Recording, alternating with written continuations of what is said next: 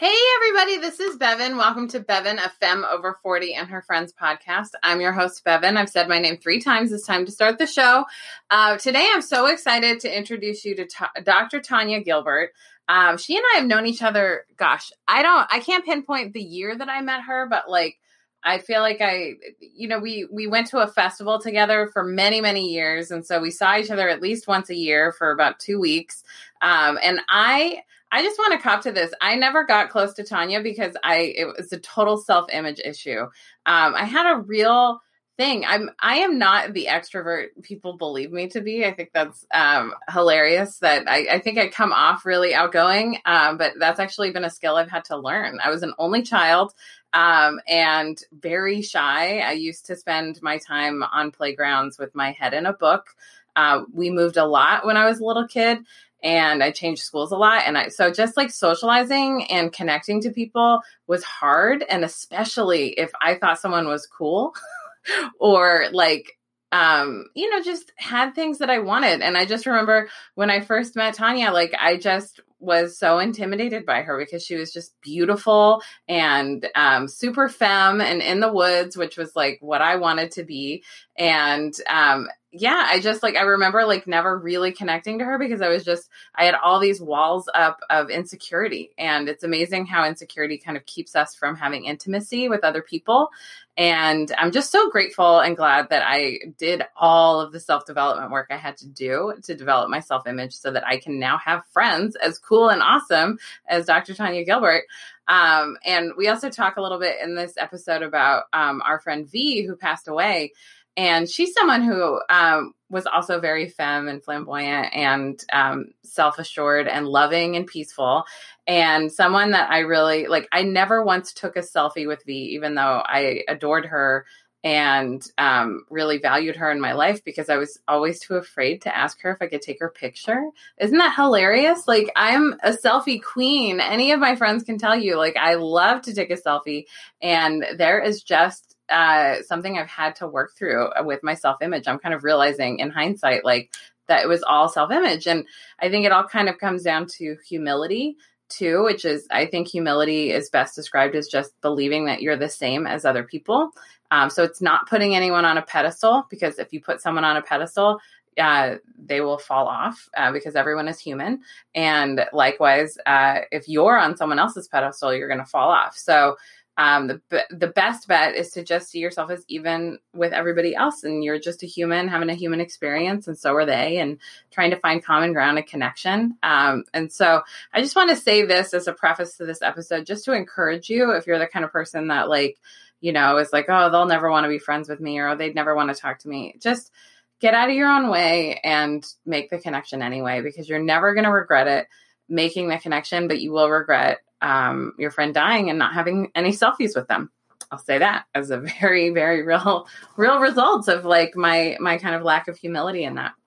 So I'm excited for this episode. Tanya has so many smart things to say about change, about fear, about stepping out of your comfort zone and just doing something new. And I think you're going to be so inspired by this. And I hope that some of you out there who are dealing with career change or life hurdles feel connected to Tanya's story and reach out and maybe have a session with her, or just see how she can help you transform your life. She's amazing. Tanya's so great. I can't stop talking about how great this episode is. But first, the best way to support this podcast is to join my Patreon page. Patreon is a website that enables creators like me to create membership benefits for folks like you. You can join for as little as $2 a month. Every dollar counts to helping me make the world safer for people to love themselves. And my flagship tier, the thing I'm most proud of, is my Fat Kid Dance Party aerobics videos. Fat Kid Dance Party is an aerobics class I created for anyone who feels left behind by mainstream fitness. If you've ever been called too fat, too much, too dramatic, or felt too awkward to dance, this is the supportive class for you.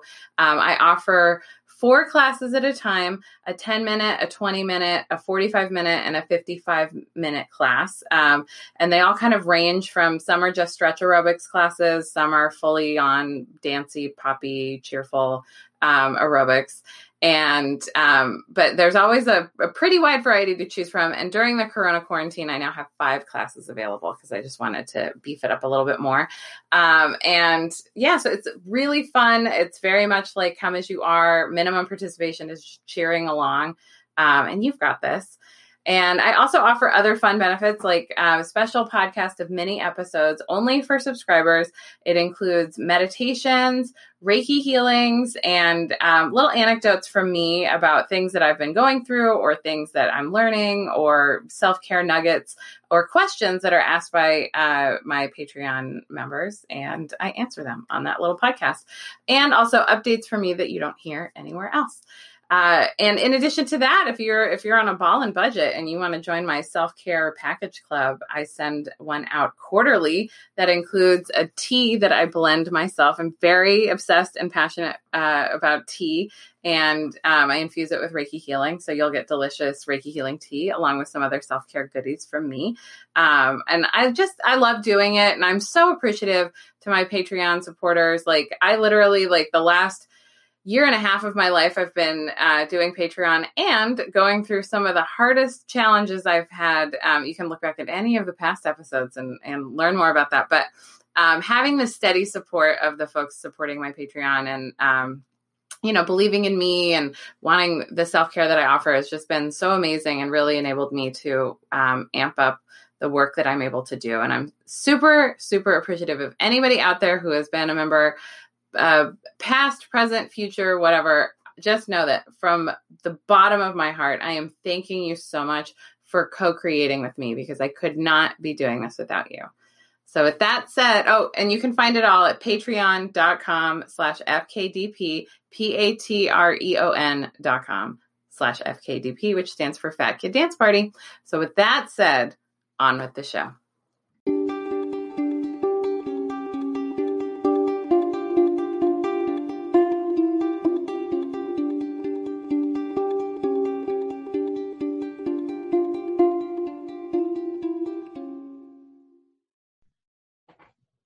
Tanya, welcome to the podcast. I'm so excited to have you here. Yes, I am excited too. I am so excited. When you called me, it was like, oh, yay. Just for you to send me a message, I was so excited just to hear from you. Aww. Then when you invited me to be on your podcast, I was like, wow, so. Oh, thanks, Tanya. Dr. Tanya Gilbert is a behavioral health expert who helps people have happier lives. Is that a great way to sum it up? That sounds pretty much it. I mean, that is the summary and that's the outcome. How we get to having happier lives are individualized, but that is my goal for the outcome, is for you to just have a happier life, Yeah, absolutely. And I just thought I was just getting reconnected with what you were up to and seeing the work that you were doing to help people in career pivots who are, I think these times, we're recording this. This is May of 2020. We're in the middle of this Corona pandemic. A lot of people have had their careers basically just tossed to the floor and scattered around and are kind of left picking up pieces. And you have a really powerful offering that you're doing to help people kind of get some guidance in their career. So I really wanted to talk to you about that now because I thought it was so vital in these times. Absolutely. Yeah. Will you just give us a little nutshell about what you do with folks around careers? Well, I'm trying to think, where should I start? Because I work with people from every gamut of the industry. I work with folks that are students that are in school trying to figure out their career path, and I help them select maybe the best career path for them at that particular time. And I work with seniors that are at the end of their careers trying to figure out what's next. So from the student that's starting to the senior that's leaving, I work with everyone completely across the board. And the thing that I try to help everyone understand when it comes to careers, there is, even though there are people that have worked their careers for 20 or 30 years, you usually going to have 2, 3, maybe 5 different career paths, in a lifetime. I mean, we start working at about 16 or so, and we're not done working until we're like 66. So that's like 40 years of your life you're working, and most of the time you're not going to work in the same capacity. So I challenge people not to be so locked into the label, the title, the position that they're in, especially when you're going to do a transition. And we're all going to have to transition at some point. So take everything that you do, from volunteerism to charity events, to paid jobs, to helping the kid build a car in the yard. All of that's part of who you are and part of what you do. And so I take the whole person. I have a holistic approach to career coaching. I'm not a person that look at your job and say, oh, well, you're this executive, so we're going to put you in this executive position. No, I look at what you did in that position and create new positions for you, new careers for you. Some folks decide they don't want to work 9 to 5 anymore. And I help them take what they have and create where they want to be. So that's the main thing that I do when it comes to careers. I help you based on your personality. This is where my therapy come in at. I'll do an assessment, like a personality assessment for careers, not for mental health. But all personalities are not suited to do this everything. And so I'll find out what you enjoy, what your hobbies are, what all those things are. And then I'll take that and I'll match it with your personality. And then I'll come out and I'll say, these are the things that appear to be suited for you. What do you think? And then I'll have someone say, well, I never seen myself as doing this. But then again, they're looking at the title and not the description of what it entails, because it might be something in that little thing. And I always use being a housewife or stay-at-home mother as an example, because in that position, you are an executive, you are a parenting specialist, you are an accountant, you are a physician's assistant, you're everything in that position, you're the CEO. And so I said, if you look at that, and you've done that since you've had your children, and now your kids are grown. Now you say you're an empty nester, and you've been doing that for the last 25 years. Now you want to go to work, and I'll have folks say, I haven't worked. I've been taking care of my kids. I don't know how to do anything. Or I've been married, and my partner took care of me, and I don't know what to do with myself. I have no experience. I have been this. So by me having a holistic approach, I take everything from that person, from their life, everyday walks in life, and their personalities, and what makes them happy, their hobbies, and try to help them create a career path that will sustain them, and they will be happy being in it. So that's what I do a lot of. Oh, I love that. And that's so it's so helpful to have an outside perspective, because I think a lot of us get really caught up in our limiting beliefs of who we are and what we do and what we want to even be doing. And not just limited beliefs about how we perceive ourselves, but then also we get really caught up with how other people perceive us and are often doing things. I mean, I've talked about this on the podcast before about getting whole degrees and doing whole career paths because you wanted to impress, someone in your family, So it's really, really helpful to have somebody there to kind of spotlight for you what's possible, but then also spotlight maybe the ways that you're getting in your own way. True. Yes. And most people do. That is the biggest stopper it is folks getting in their own way.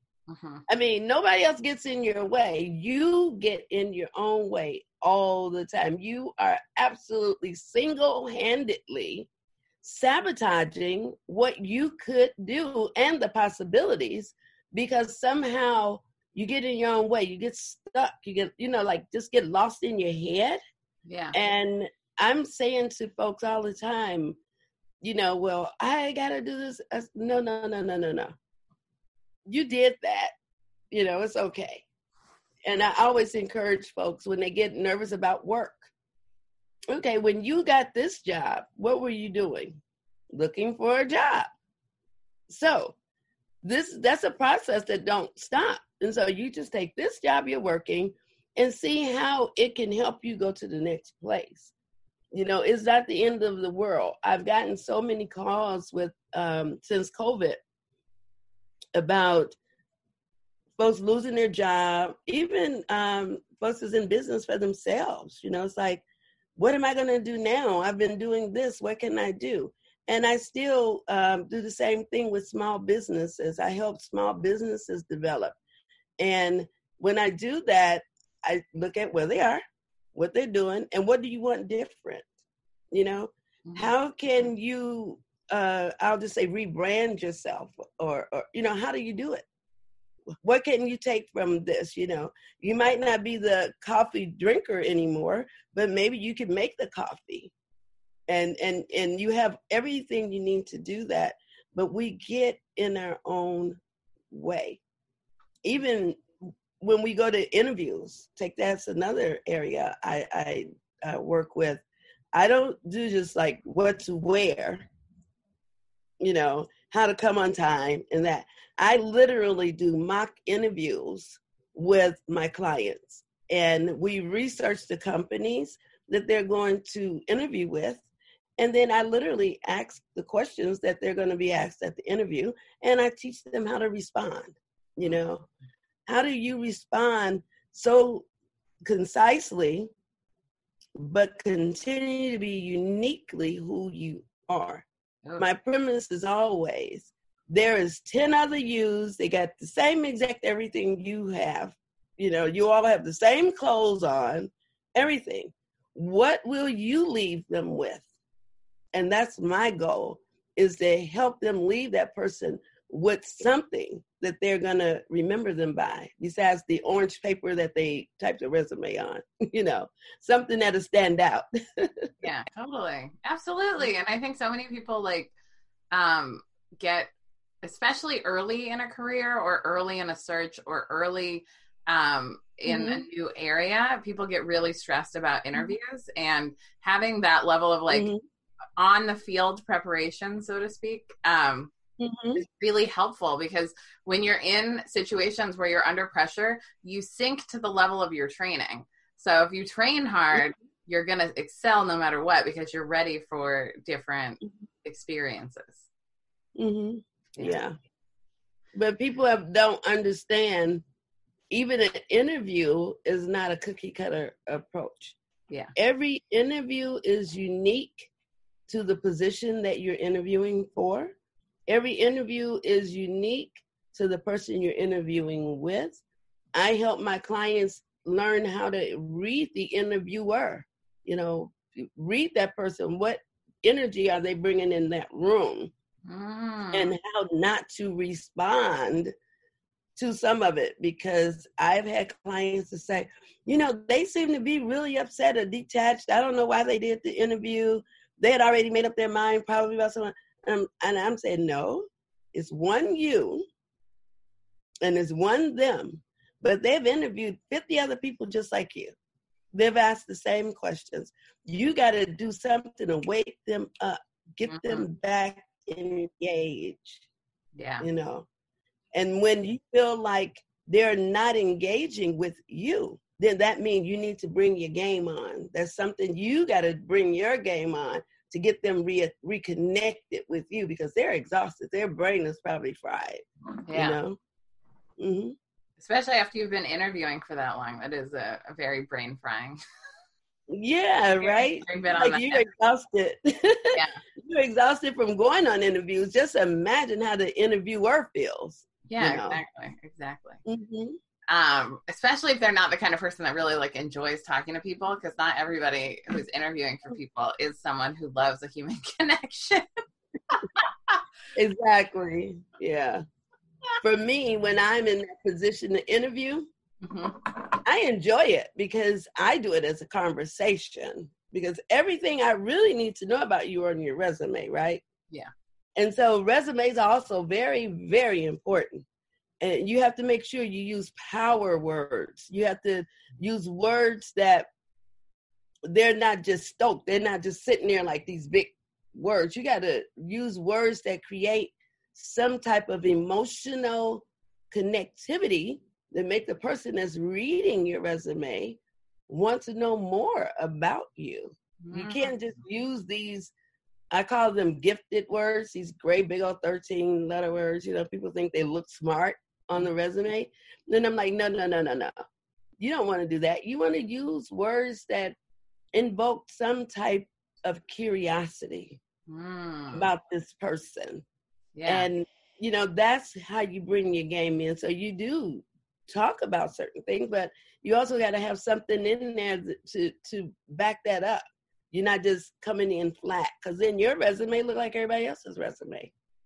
So when I do my career preparation, or like the workshop I'm gonna have this weekend, I'll do that. I'm gonna give a cheat sheet out as a carry-away for folks to have when you are doing your resume. Use some of these statements in it, and these statements feed curiosity about who you are, because they can't ask everything in the interview. But if I pick up your resume, it'll make me determine, do I want to interview you? Because resumes are about qualifications. When you get the interview, you have already qualified for the job. So when you go to the interview, most of us still qualifying ourselves. As we sit there, we're just trying to push out more and more, but we're repeating what's already on our resume. I teach my clients not to do that, because if they called you for an interview, you already qualified. Now the interview is about the match. You know, it's about the personality. It's about the culture of the place. Are you a good fit? You know, how would you fit in here? That's what interviews are about. And so I teach folks how to interview, how to get the interview through what you're putting on your resume to make somebody say, oh, that seems interesting. I think I want to talk to her, you know. Oh, I love that. Oh, it's so smart.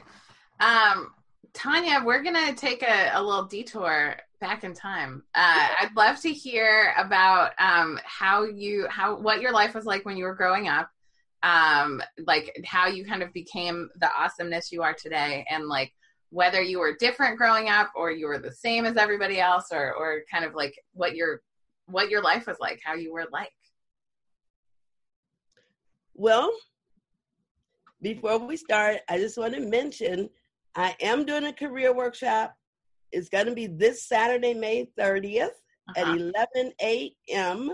And you can go to my website, drtanyagilbert.com, or you can go to drtanyagilbert@eventbrite.com and register for the workshop. And we'll give more of that information later. But I'll put links. Hold on. I just want to tell everyone I'm going to put links down in the show notes for the podcast, so you can find them if you can't write that down. Okay. And I don't know even where to start. I guess I could say everything about me started right now. I live in Los Angeles, but I am from the Midwest. I'm from Chicago. And so everything about me started from when I was a little girl in Chicago. And we all know Chicago is a big city. I came from a family that was pretty much, they were working class, basically. I mean, I always tell people I've lived between worlds, because I had part of my family was very working class, poor. And then I had this other experience of a family that was pretty comfortable, well-to-do. And I had the opportunity of going between the two worlds. When I was younger, when I was a kid, I didn't understand that. And it bothered me a lot. And so that's what helped me become Dr. Tanya Gilbert. I started getting curious. Well, why when I go over here, these people are like this and they do this. And when I come back home, which is Chicago, they do this. Now, my other family lived in a pretty affluent suburb of Chicago. And so I would go there and spend times often because my mom passed away. And my dad passed away soon after. And so I was the oldest girl of 7 children. And so I kind of, you know what happened to us older girls. I had a sister younger, but she was like 4+ years younger. And so I became like the mom. And how old were you when your parents passed away? Well, I was 7, almost 8 when my mom passed. Oh my God. And I was 12 when my dad passed. Wow. And so, but even though my dad was still living after my mom passed, he was very ill. He had cancer. And so he wasn't as available as accessible. And then, of course, my mom was a single parent, even though my father was in my life, very much in my life. My mom was still, basically a single parent to all of these children. Wow. And so it just put me in that kind of unusual, weird sister, mom, that thing that's kind of dumped on girls, older girls.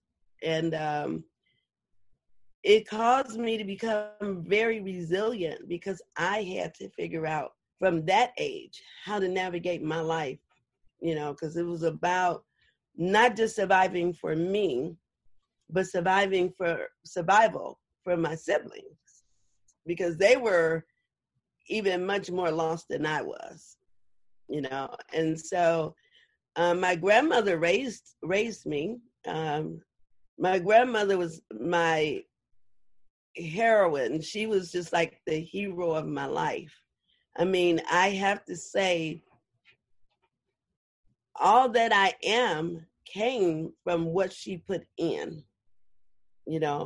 and what I mean by that, the lack of support in certain areas gave me what I needed to challenge myself through life, knowing that it wasn't support there. Yeah. Okay. So I became Dr. Gilbert I'm the first in my family to have this high level of education. No one ever talked about anything beyond high school, marriage, family. If you arrived out of high school and you didn't get pregnant and you graduated on time and you didn't drop out, or anything like that, you were very successful, at least in the community that I came from. You really did it. You graduated from high school, you didn't have any kids, and you made it.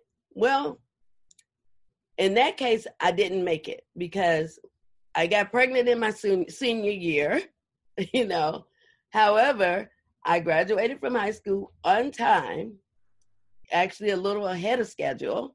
And I had graduation day. I had a baby that when I went to get my diploma, I carried her up and got the diploma with me. And I went directly to college. But I had some other influences in my life because I had gotten pregnant, that seen me, still trying to make it and showed me a different direction. It's like, you don't have to stop going to school. You don't have to do this or that because you got pregnant. And my grandmother was there when I got pregnant. She supported me because I was in high school. She supported me with, I'll watch the baby, you go to school, and I'll keep the baby, but when you come home, you still got to be the mama, So she never let me get away from being the mama, ever, ever, ever. So that also made me become more resilient because I had to parenting out and school out. Yeah. And so I did, and I went to college, and I got my bachelor's degree in business administration. And then I realized that that wasn't a workable degree for me. Coming from where I came from, the poor neighborhoods and streets in Chicago, what am I going to do with that? Because then work for women in positions and for, African Americans was just completely different than now. So I had a degree that was basically worthless. So I went to school and became a nurse. And I worked as a nurse for a long time.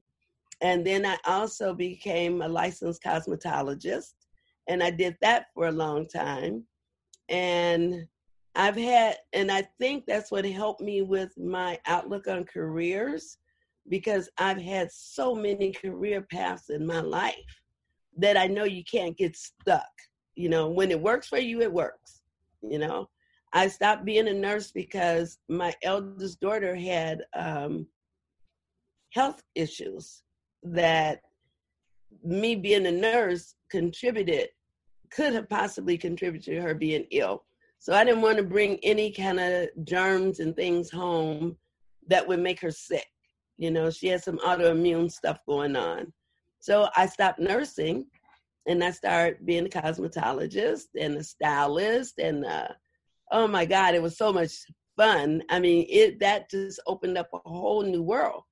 But what I noticed about everything I've done, I've been in the field of service. We don't look at service in that way, but nurses are service, the police are service, so is the nail technician, so is the person at the grocery store. All of these are fields of service. So I have always worked in the service industry.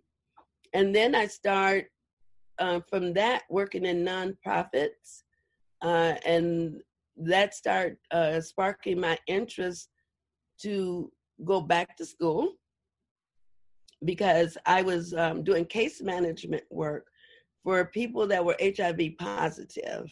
And I started that when I was nursing, and those people were treated so bad, I wanted to do something to help. So I started doing NIA tea parties every Sunday. And with my NIA tea parties, I had this thing called the Black Kettle, and I would just collect donations. And there were a couple bars that would let me have my little travel party every Sunday in the afternoon. And all the people that were HIV positive came to the party. And anyone that was there, you are either positive or you either was supporting that. And so that created significant change in Chicago. And I joined some organizations. I started then being an activist for stigmatized populations. And that started me into that path. Again, all of this kind of brought me to the place where I arrived today. And when I got my doctorate degree, I had got another bachelor's degree in applied behavior science. Remember, I want to know why people do what they do and how to help them stop. So I went back to school, got another bachelor's, and that was in applied behavior science. And I was so excited now because I'm a scientist, But then I got a master's degree in health psychology. And then I decided I wanted to go further with my education and with my ability to help. And so I started thinking, well, where do you go from here? And when I was about 40, I think I was about 46, I started thinking, what else can I do? I'm looking at my family. Now, I tell you about all this that I did, but in the meantime, my siblings were basically kind of crashing and burning, dropping out of school, not finishing, getting involved in drugs and alcohol. And then I noticed there was a lot of unidentified mental health stuff in my family. And just because of my education and my experiences, I could see it, you know, I became aware of it. And I started interacting with my family more as an advocate position to help them. And I said, what else can I do to help? So I decided, you know, I've always wanted to lead by example. And I went to school. I went to the school and signed up to get a doctorate degree. And I was like 46 or 47 years old. And I was working for this behavioral health treatment facility. I've been working there for a long time. My best and my favorite place I've ever worked in my life. And I was running a department there.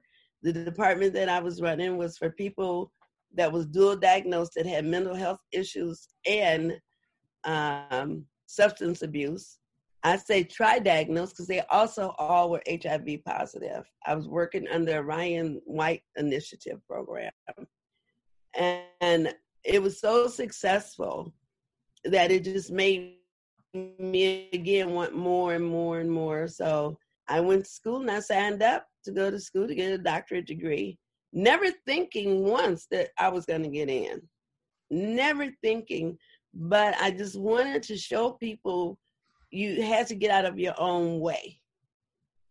And so, and when I got the call for the interview, oh, I was so floored because I honestly, Bevan, did not expect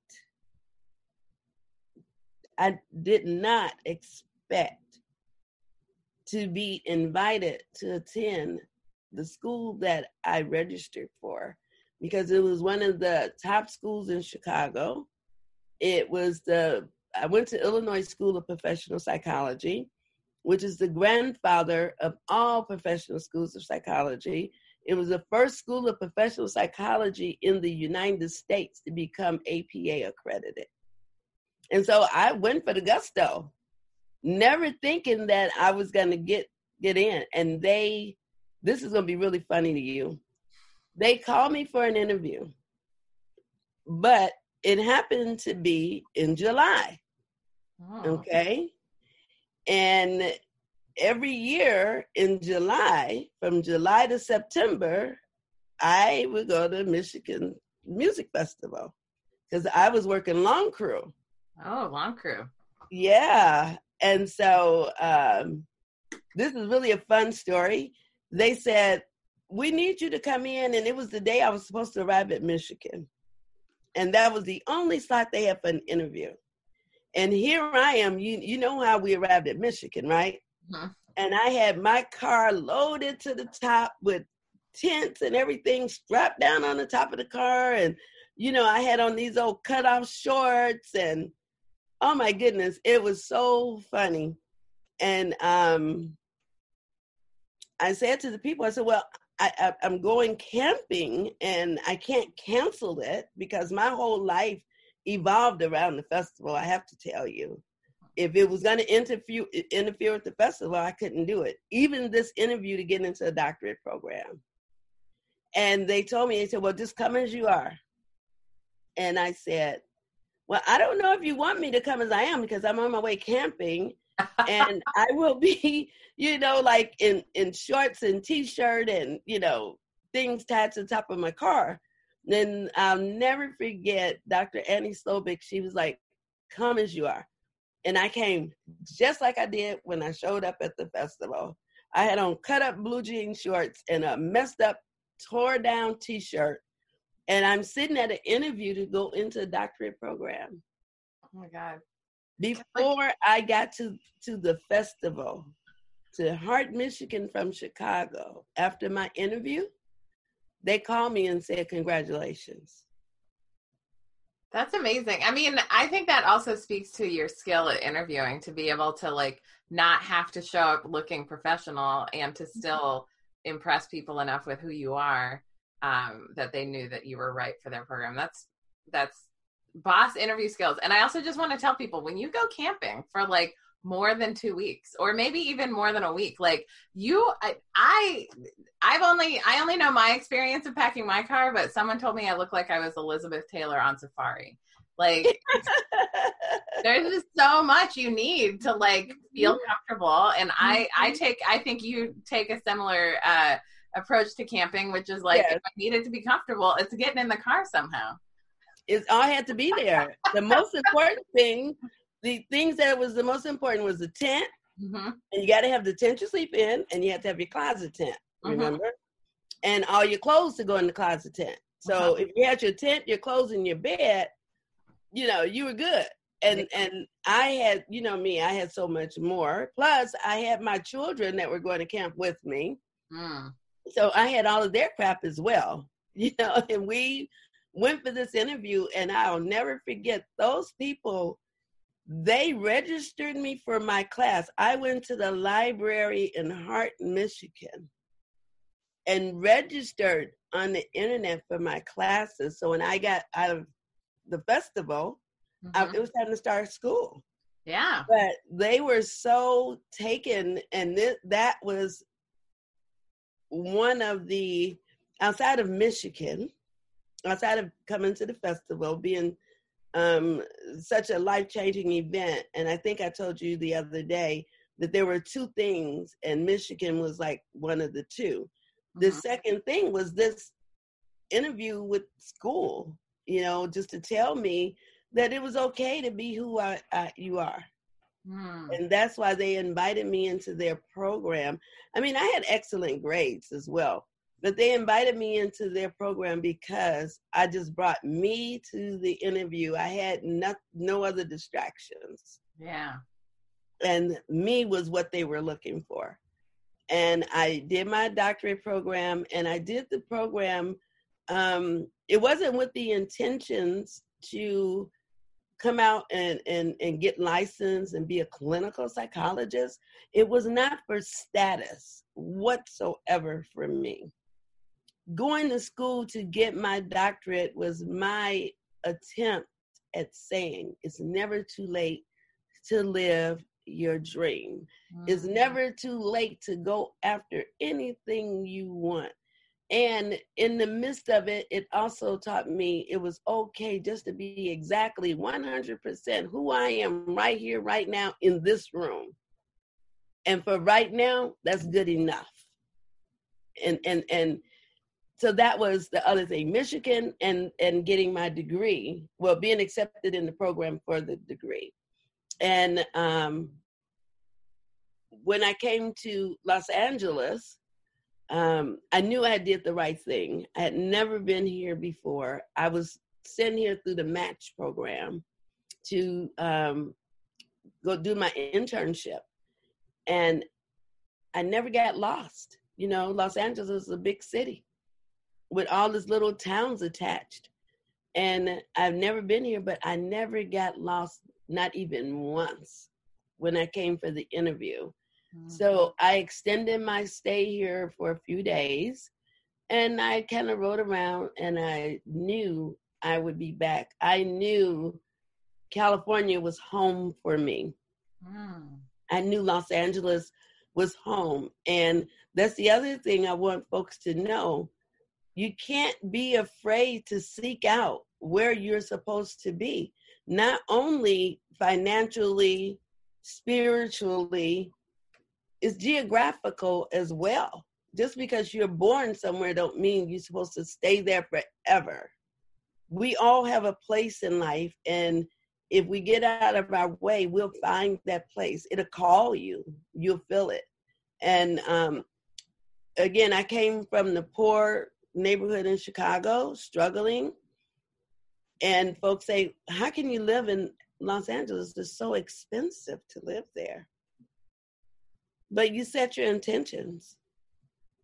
And my intent was not to be here as Dr. Tanya Gilbert with the house on the hill in Malibu, you know, and the office in Beverly Hills, even though I did have an office in Beverly Hills, because that's what they told me I was supposed to do.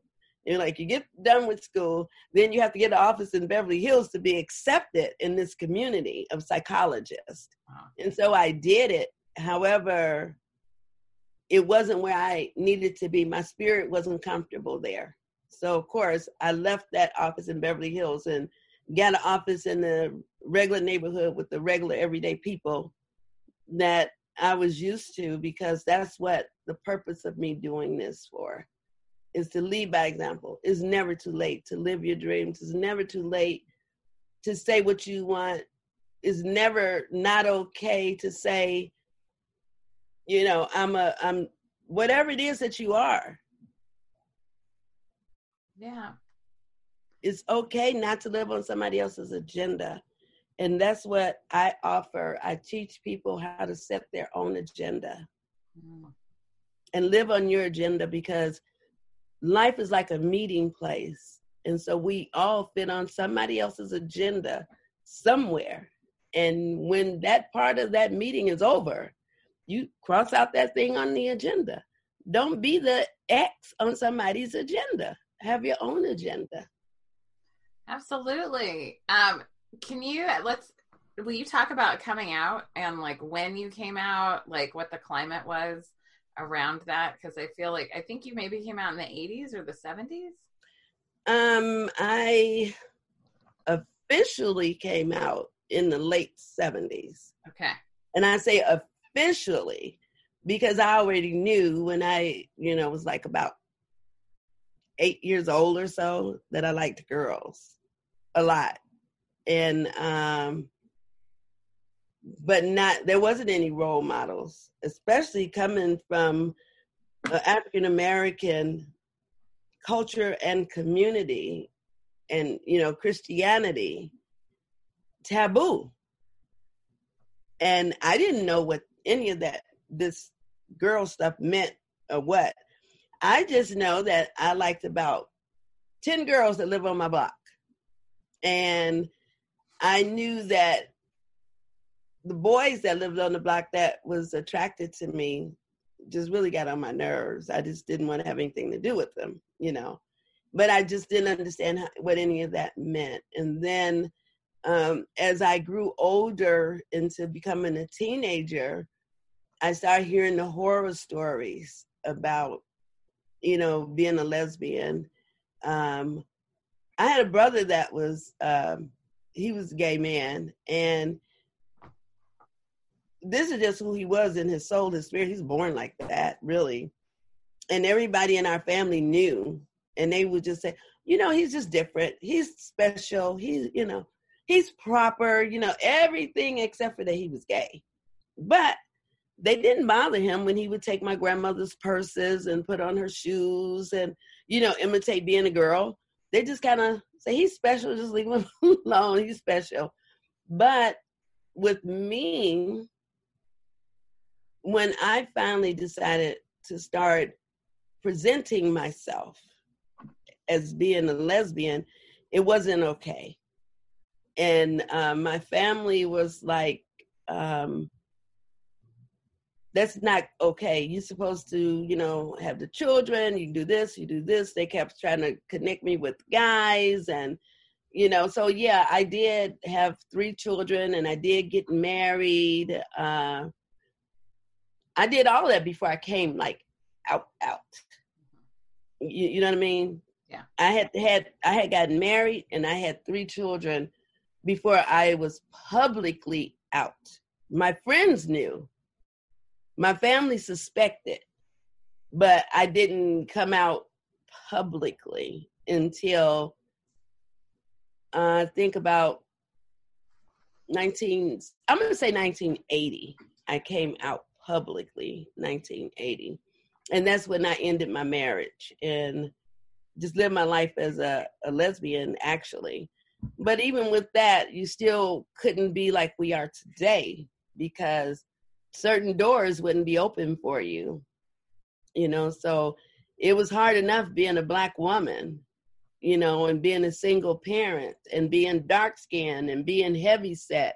And now I'm gonna throw being a lesbian in on top of that, so it was hard. And so I just lived in the shadows of being a lesbian for a long time, because in the fields I worked in, like I was telling you, working as a nurse, I worked as a sexual rape victims advocate. I've done all of that, but if it had come out that I was a lesbian, I could have lost my job, or somebody would accuse me of being sexually inappropriate, anything. So you have to walk on eggshells with it. And so when I decided, I have two significant stories of when I just really just came on out, just forget it, I'm here. And one was with my family, and we were holiday dinner, and we were talking about everything, talk about who's doing this, you doing this and this. And so no one asked me questions about my relationship, my anything, like they ask everybody else. And they said, well, you're going through a period of adjustment. So we know that this is a phase that you're going through. So we're not going to even ask you about anything. At the end of that Thanksgiving dinner, you clean the table off and everything. Oh, no, don't help. Don't do that. We got it. Just go and, relax, go do whatever. The dishes that I ate from, I found in the garbage. Wow. My aunt took the dishes, and Lord, right now, she's my mother's sister, the only living aunt that I have alive now. And back then, she took my dishes that I ate with and put them in the garbage. She didn't want them in her dishwasher. She didn't want them with anything. So that let me know then that it was not accepted. But that made me more determined to be me, because if you could hurt me like that, then you really couldn't love me the way you say you do. Yeah. And so I just made up my mind I was just going to be a lesbian, and that was it. The other time was, and so that was with that part of the family. The other time was at my house when I started to bring girls home. And my sister and my brothers was living in the house with me. Like I say, even as adults, I was still taking care of them. And I'm pretty feminine, and the girls that I'm attracted to are more masculine identified, right? And so the girl that I was seeing left her boots on the porch. They were construction boots. Uh-huh. And, they were men construction, because girls don't wear boots like that, right? And my sister came in the house, and she had these boots in her hand, and she was holding them up. And I was sitting in the living room, and the girl that I was seeing was in the room asleep. So she had been overnight. And my sister holds it up. Can I curse? Yeah, absolutely. Okay. My sister had said, who in the fuck do these shoes belong to? They don't belong to nobody in this damn house. And threw them down right in front of me. And I just looked at her, and she said, you got to give your kids a chance. Why are you letting us? Now, mind you, my kids were gone for the weekend over to their dad's house, because they still spend time with their father. And so I had the house to myself with the girl there, because I still never did want to, even though my children came to Michigan and they did everything, I still wanted to help them understand how to be empowered about homosexuality, and not to feel shame, or not to feel guilty, or not to feel, feel like they had to be gay because their mom was gay. It's a dance. It's really a dance. So when my sister did that, that was the funniest part, because she was like, I don't like gay people, and la, la, la, la. And so I just said to her, well, sis, I guess you won't like your sister. When my sister died in 2016 from cancer, I'll never forget, she said, well, sis, I guess I'm an official lesbian. She said from association, because this whole time that, well, just throughout everything from that day, my friends all start being around always. But whenever somebody needed help with anything, guess who came? Who showed up? Mm-hmm. With my lesbian family. Yep. And when my sister was diagnosed with cancer, I was living here in Los Angeles and she was still in Chicago. I made one phone call to Chicago and all of my sisters, my lesbian sisters, went and took care of my sister every single day till the day she died. And I'm talking about from 2010 to 2016. My sister never had not one day by herself without the lesbian community being there holding and supporting and taking her to her appointments and bringing her home, living in the house with her to take care of her, everything. And she was just so funny because she was like, it used to be the only lesbian that I liked was my sister. But now I guess all lesbians are my sister. So that had a great ending to it. And then my cousin, one of the ones that was so opposed to me being a lesbian and rejected me, I could come to your house, but don't bring your friends. About 2 years ago, she came to me and said, I have to apologize. I just never really knew how amazing you were. You know, I let all of that stuff get in the way. So we have to keep being ourselves. So my coming out was bittersweet. You know, with my family, it was a struggle. With work, you couldn't really, people always guess, they don't know. And even to this day, because I look the way I look, to this very day, I'm opposed to anybody coming out now. That's one of the things that I don't encourage people to do. Don't come out. I mean, when do you stop coming out? What are you coming out of? You're coming out of being yourself. So you don't need to come out. Why do you have to keep declaring who you are in life? So I don't do that, you know, and I have real good friends that are heterosexual. And I remember one come to me and said, oh, Dr. Tanya, I didn't know you was a lesbian. I said, really? I said, and? I said, what are you? Are you a lesbian or are you heterosexual? What are you? That's how I responded to her. What are you? And she said, I'm heterosexual. I said, oh, okay. Well, I didn't make any assumptions. I just think you're who you are. And that's what I encourage everybody to do. Don't keep coming out. Because every time we do that, we are giving society the permission to keep us in. Every time we come out, we're saying it's okay for you not to accept me because I need to come and give you an explanation why I'm the way I am.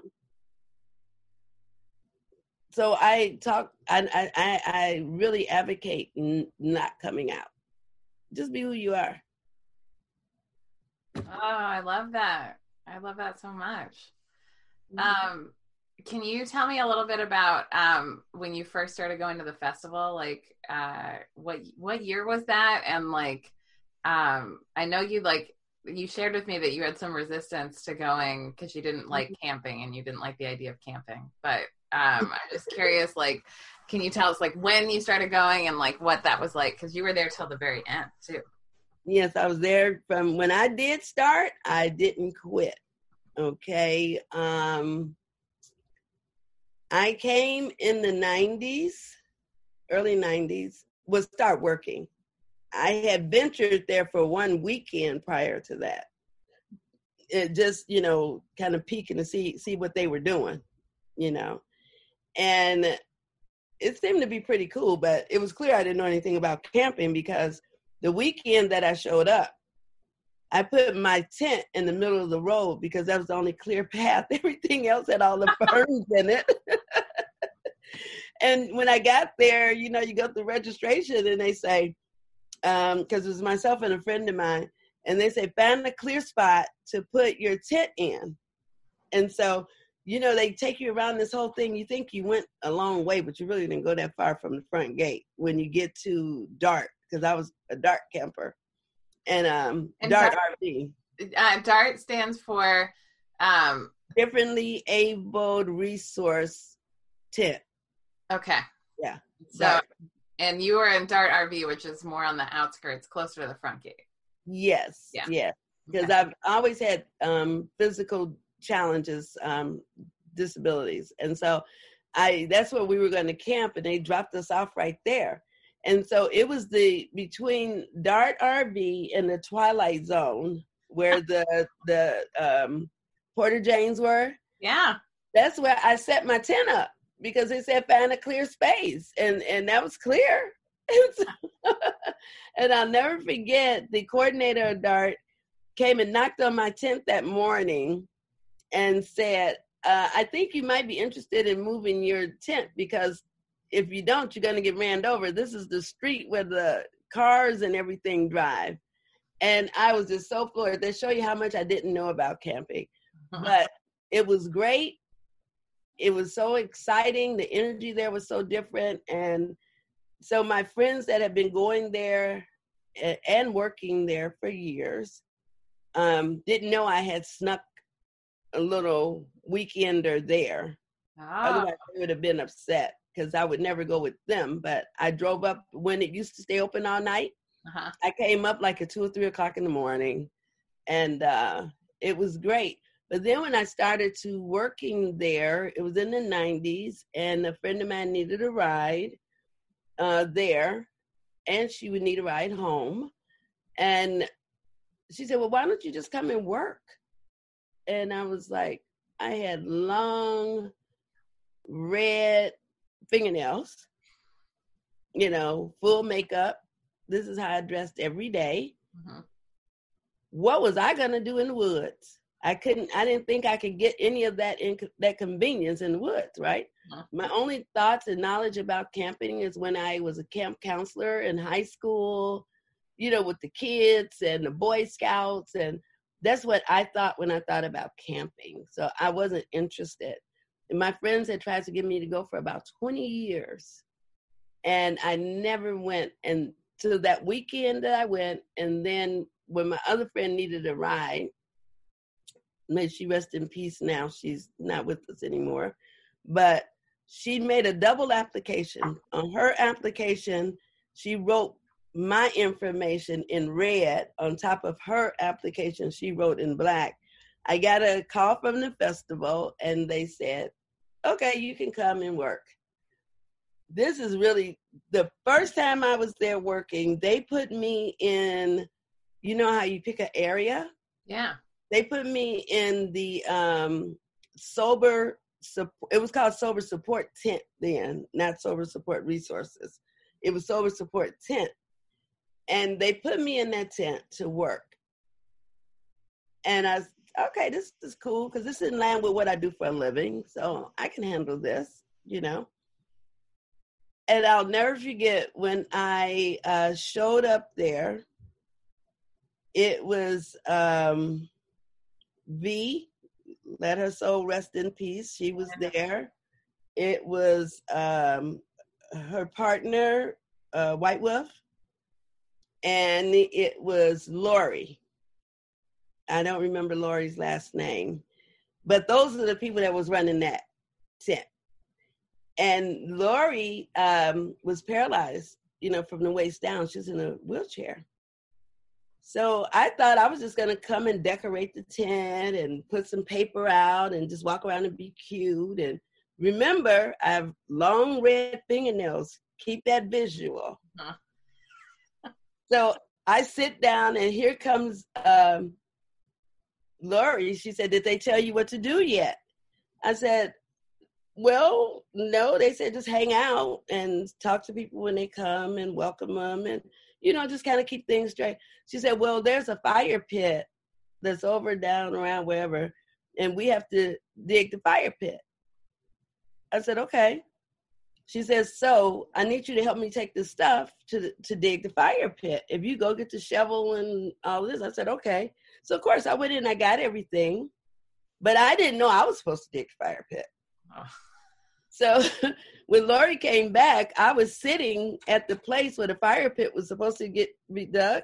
I was sitting there with the shovel when she got back. And she said, well, what happened? You didn't dig the fire pit. And I said, I was supposed to do it? She said, yeah. And I said, I don't know anything about digging the fire pit. Lori got out of that wheelchair. I don't know. Did you ever meet Lori? I think I did, maybe briefly. Okay.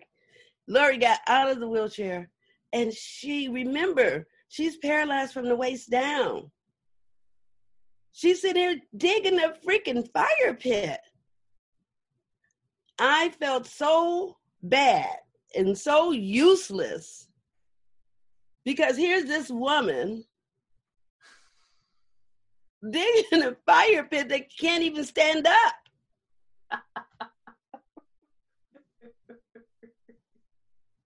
I tell you, that was my first experience. I dug that damn fire pit, and I only broke 2 nails. Okay. From that day forth, I've been able to do anything in life that I wanted to do because I always have this visual of Lori. Yeah. You know what I mean? I do know what you mean. Being there was so empowering for me. It was such, oh my God, I had already had to overcome so many obstacles in my life. But being at Michigan changed struggle beyond resiliency because it just never became struggle anymore for me. Yeah. You know, right now in my life, because of the festival, I overcame so many things. I overcame the fear of bugs. Every time I see a bug, I want to smash it. Now I see a bug, I pick it up and send it home. I stopped being afraid of snakes and wildlife there. I had an incident that I was hollering and screaming in the middle of the night because I thought it was a bear in my tent. It wasn't a bear, it was a raccoon. Visualize that. Did it run away when you started hollering? No, because I was outside the tent hollering. Oh. Matter of fact, it wasn't even my tent. It was the health tent. And the raccoon, the light was on in the tent, and the raccoon was on top of the shelf. And so the fur looked like it was tall, you know, the shadow made it look like this big thing. Oh my God, I was screaming bloody murder. I fell on the ground, and someone that we recently lost, Lisa. Oh, this little old lady came out, and she goes, baby, it's okay. There's no bears. And I'm screaming, yeah! Just live it. So remember I told you I camp in Dart RV. Mm-hmm. She said, so where do you live? And I told her. She said, well, I'll get somebody to escort you home. I said, okay, so I'm sitting in the belly bowl, right? Here comes this little kid. This little girl was about 12 or 13 years old.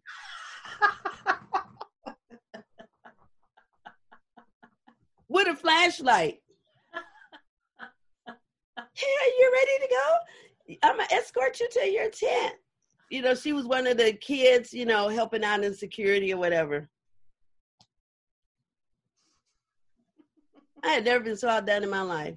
So that was my lesson on courage. Just the courage to do something that you're afraid of. Yeah. You know, this little girl had courage to take me to my tent. And then I'm like, well, who's going to bring you back? And she's like, oh, I'm fine. Okay.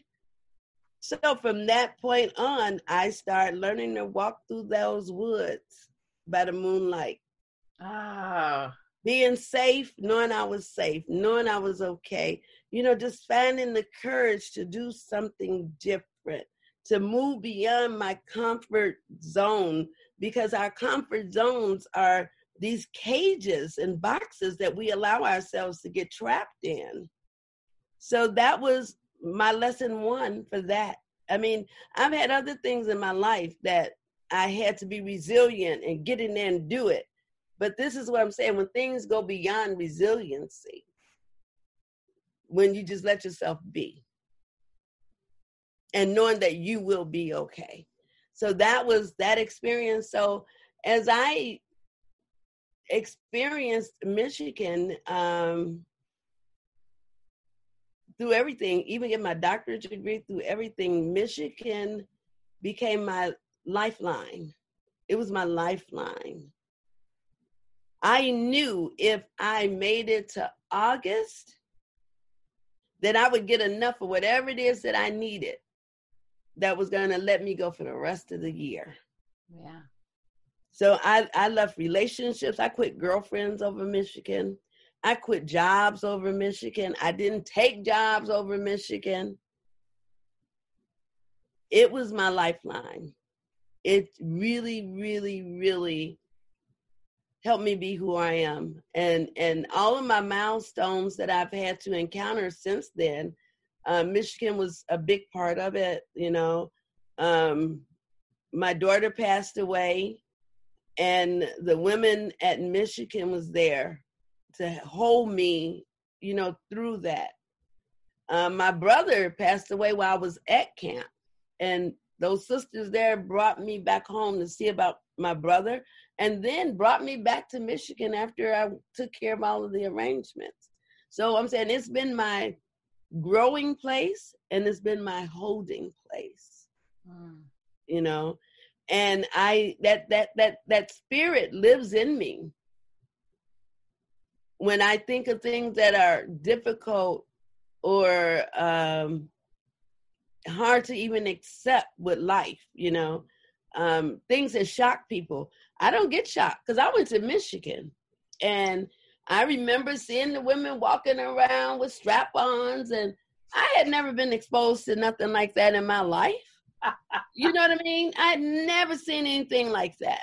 And the women of color tent, I had never been exposed to so many powerful Black women and brown women and red women and yellow women. I mean, from all over the world. It was just like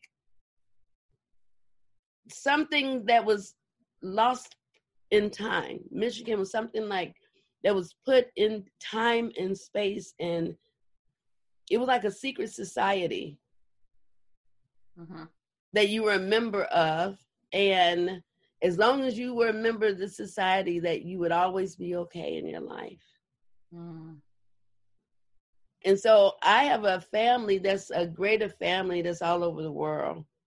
I mean, I speak with Chika. You remember Chika? Yeah. I talk to Chika all the time, Okay. I talk to Queenie all the time. I mean, even though festivals not going on, I talk to them all the time. Yeah. There's so many people that you just, once you're a family, you just never stop. So Michigan really, really helped me endure everything. Michigan was my mother. Michigan was my older sister. All of my children came to Michigan. I raised them, bringing them to Michigan. My grandchildren came to Michigan. My niece came to Michigan. So it was a family affair for us. Oh, I love that so much. I super identify with like learning courage by learning how to just trust that you're safe in your environment and learn how to walk by the moonlight. In my neighborhood here, everyone always asks, like, do you have a flashlight? Blah, blah, blah. And I'm like, I don't need a flashlight. Like, you know what I mean? Like, I trust the environment I'm in and I know the path. And like, it's so interesting, like how that, like, I never really thought of that as a courage development, but I'm like, yeah. Cause I remember like that same walk that the 12-year-old accompanied you on, like Mm-hmm. that is a long walk, and it's scary at night because it's just Yeah. so dark and you don't know, like you're not seeing the same familiar milestones. Mm-hmm. And it's just it's one of those things. But once you've done it dozens of times, then if you trust yourself, you can start to really learn to just trust whatever's going on. And I think that's like a skill, that kind of courage that can translate into every arena. It does. Yeah. Mm-hmm. It does. And you know, ironically, also from Michigan, and the thing that I carry and I have out here in the world, I learned not to be afraid of nature. Mm. I learned not to be afraid of the universe. I learned that everything out there in those woods, that 650 some odd acres of land, had a purpose and was there on purpose. I learned that and I respected it. Mm-hmm. You know what I mean? And it translated to everything I do out here.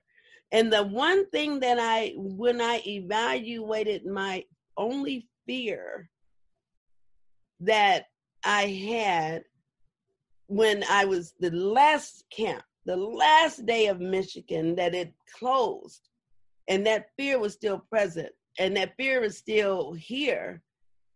It wasn't about the woods. It wasn't about the universe. It was about people. Mm. It was about the militia out there in Michigan, not the sisters, but the militia, the folks that lived out there that didn't want lesbians and didn't want blacks and didn't want, people of color. And, for the most part, the people out there loved us and accepted us.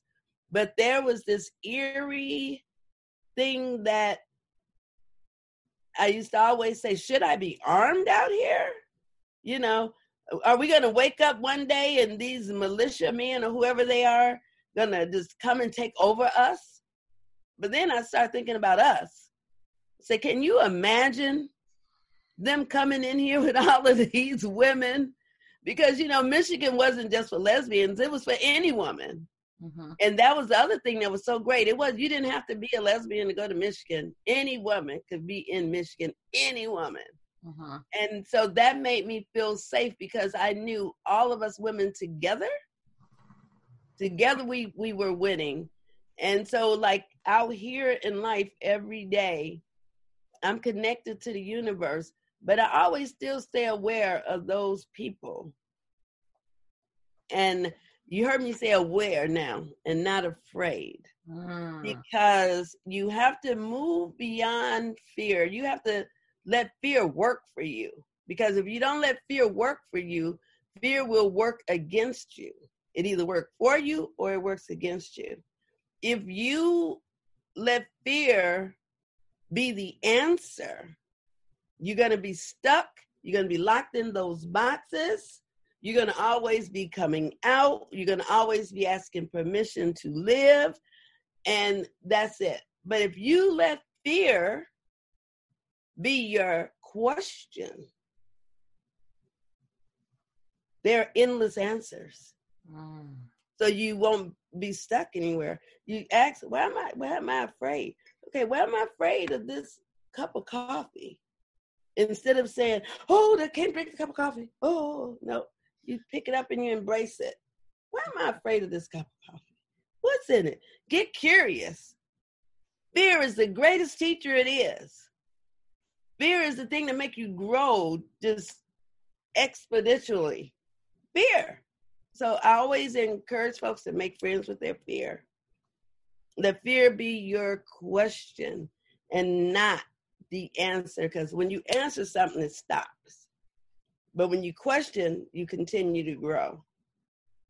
Because change is going to happen. We talked about this yesterday.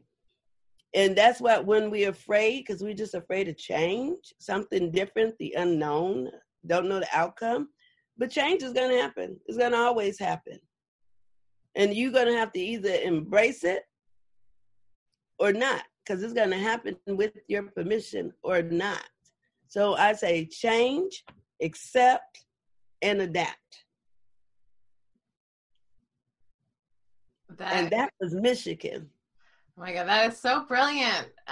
Tanya, thank you so much. This has been an amazing conversation. I feel like um, just I'm like, I love your perspective and I love what you offer in terms of like career counseling and just behavior um, modification counseling, but then also just like the depth of experience you have and the awareness of, because like wisdom is like applied knowledge, right? Like anybody can learn stuff, but like to actually create wisdom and to be wise, you have to actually just evaluate experience and continue to adapt and get better. And I just, you have it. You have it all. Like, and I love how many career paths you've had and just, you know, also how you received the nurturing that you experienced at Mishfest and just like brought that into the entire resonance of your being.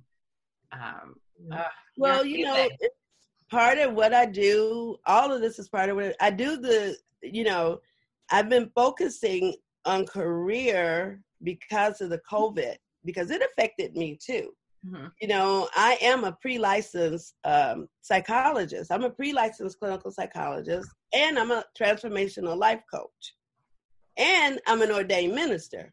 So when I look at all of my areas of service, the COVID affected everything. You see what I'm saying?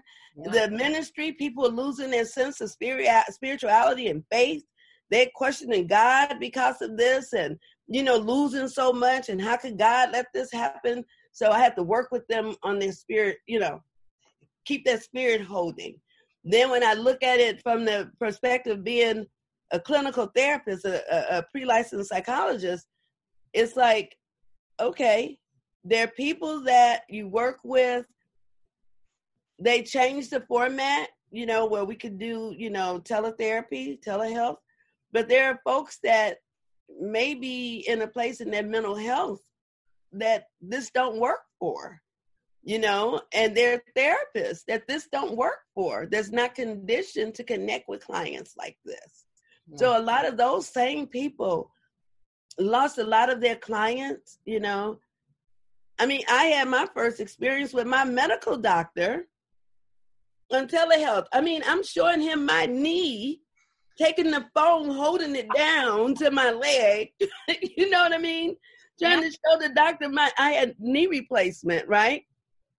And so they're looking, I have a compromised immune system. So of course I can't go in, and I'm of that age, you know, I'm 65. So it's like all of it you can't go.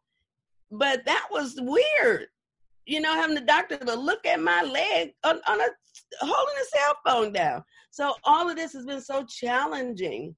And then all of the businesses that closed up, that won't open again, you know, all of that, all of the people feeling, you know, how do I go from here, you know? And then when I look at myself as the transformational life coach, that's the person that everybody kind of needs, because I'm helping you transform your career. I'm helping you transform your personal life. How do you interact and create life with your kids? They're stuck at home. You know, how do you navigate this whole thing? So as a transformational life coach, it's not just career, it's relationships. I help folks get closer to their spirituality, aging in and out, you know, older people changing, younger people, you know, aging up, you know, just that's what I do as a transformational life coach. And so I'm focusing on career this currently because it's the thing that has been most significantly hitting our economy. And I just did a event. It's called We Will Thrive. Together We Will Thrive. It was a fundraiser for No Kid Hungry. And if folks want to donate, it's still up. They can still go and donate to No Kids. It's about feeding children worldwide. But my segment was about the new normal. And I say to folks, my perspective on the new normal is different because every day I wake up is a new normal. Nothing is the same normal that I had yesterday.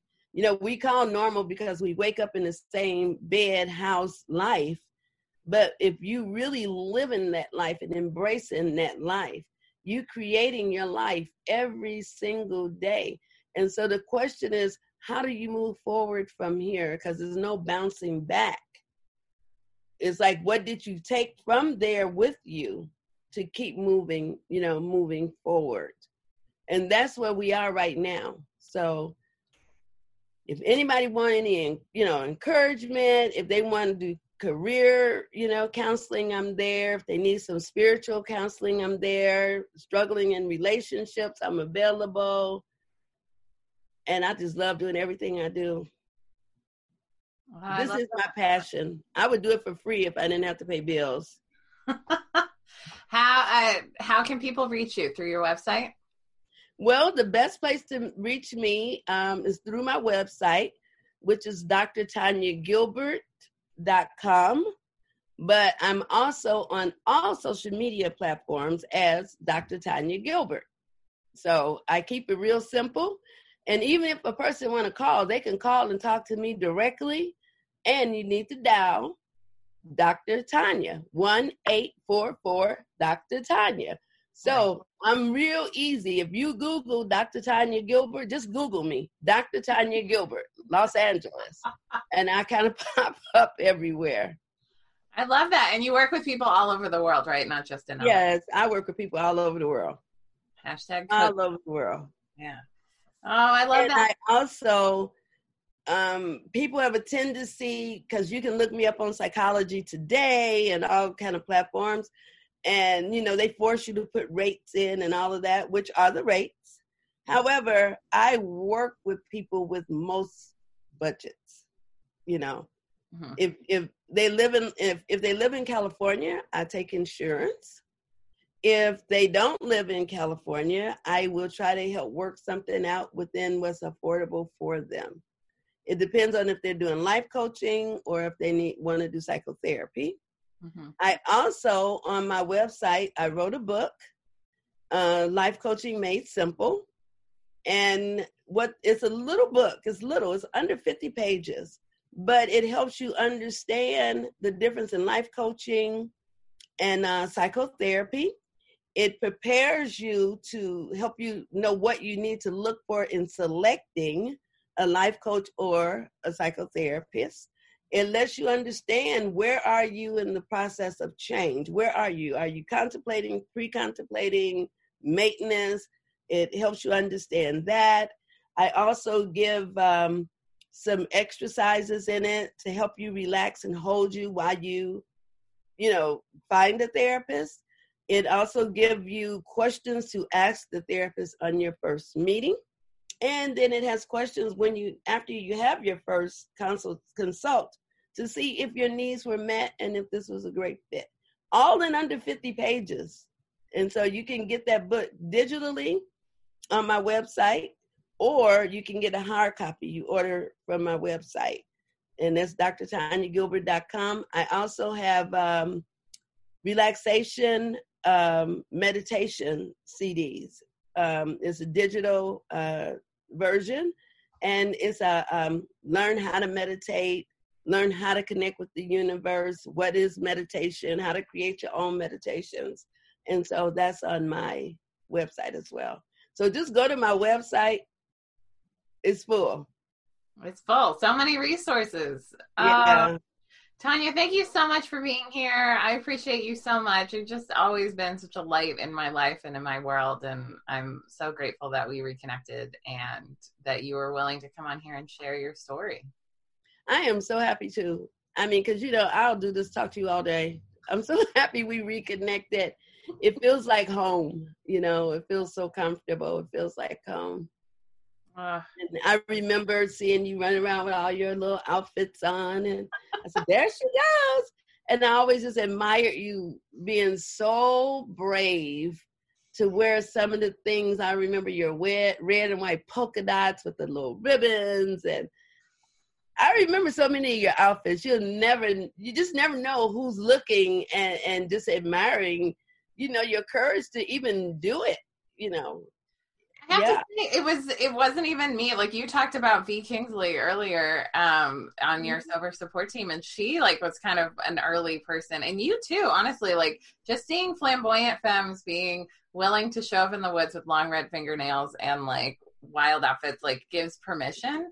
And Yeah. like, and then once I had permission, then I just did it. And now what's interesting too is I've really like, you know, we don't have that festival anymore. And there's other little things that I do that are like festival, like little mini festivals, like the Glowing Goddess Getaway I was telling you about. But like, you know, I'm just, now that I can't go anywhere, I'm like, I'm wearing these outfits here. Like, I just like, when I was moving, I moved last week and like I didn't, all my clothes like that I had been wearing were mostly like warm, like cold weather clothes. And it was just starting to warm up and I had just like moved my entire closet, but I didn't really have access to any of my other clothes. But I was like, well, I have all my hanging clothes. So I just started wearing really fun, wild outfits just because like whatever, it's COVID. I can walk through my neighborhood and like if I delight someone, because I'm wearing like a seafoam green tutu, I delight somebody. Oh, that's so fun. Yeah. You know, and another funny thing, I just had floors put in my house, some new flooring laid. And so again, you know, you already know I'm that pioneer woman. And I went and got all the supplies. Every time I have anything done, I go get everything myself. Remember, in Michigan, we built Michigan. Yeah. We built every nail and board, everything. Then I was raised by a woman that had the same spirit as Lisa Vogel, but it was just in our house, you know, about building your own, whatever you need, you just do it. Yeah. And so the guy ran out of he ran into a problem with the floor and needed a board to replace the floor, you know, actually replace the floor. So then he started writing this list. And I said, what are you doing? He said, oh, I'm writing the list because I know you like to go get your own stuff. I said, oh, I don't need that. I said, I have a membership at Contractors Warehouse. And I was like, and there's my toolbox over there. So I know exactly what floor you need. I know what nails you need. I know everything that you need. You say, you know what? I said, exactly. So here I come back with all of this stuff for him to finish the floor. He said, have you ever did this? Absolutely, I have. You know, I am very familiar with a hammer and a nail with fingernails. That's what he was so impressed. He was like, you took the carpet up in that room, but you got long nails. And I said, they never got in the way. Okay. Yeah, so I'm still doing, I'm not digging fire pits, but I pulled up carpet in my house with my long fingernails. Okay. Yeah. Getting it done. Yeah. Well, thank you so much, Tanya. I really love you and I so appreciate you being here and just sharing your wisdom with all of us. Anytime, and let's stay connected. Absolutely. Stay connected. Okay, let's stay connected. And I love you, and I love that you bringing this goodness to the world because we need to hear good stories. Yeah. We need to see the human in people. Yeah. And that's what this feels like. You provided an opportunity to be human, to let people see who you are, not what you do, not the labels. Yeah, absolutely. Thank you so much for having this platform. Oh, yay. Thank you.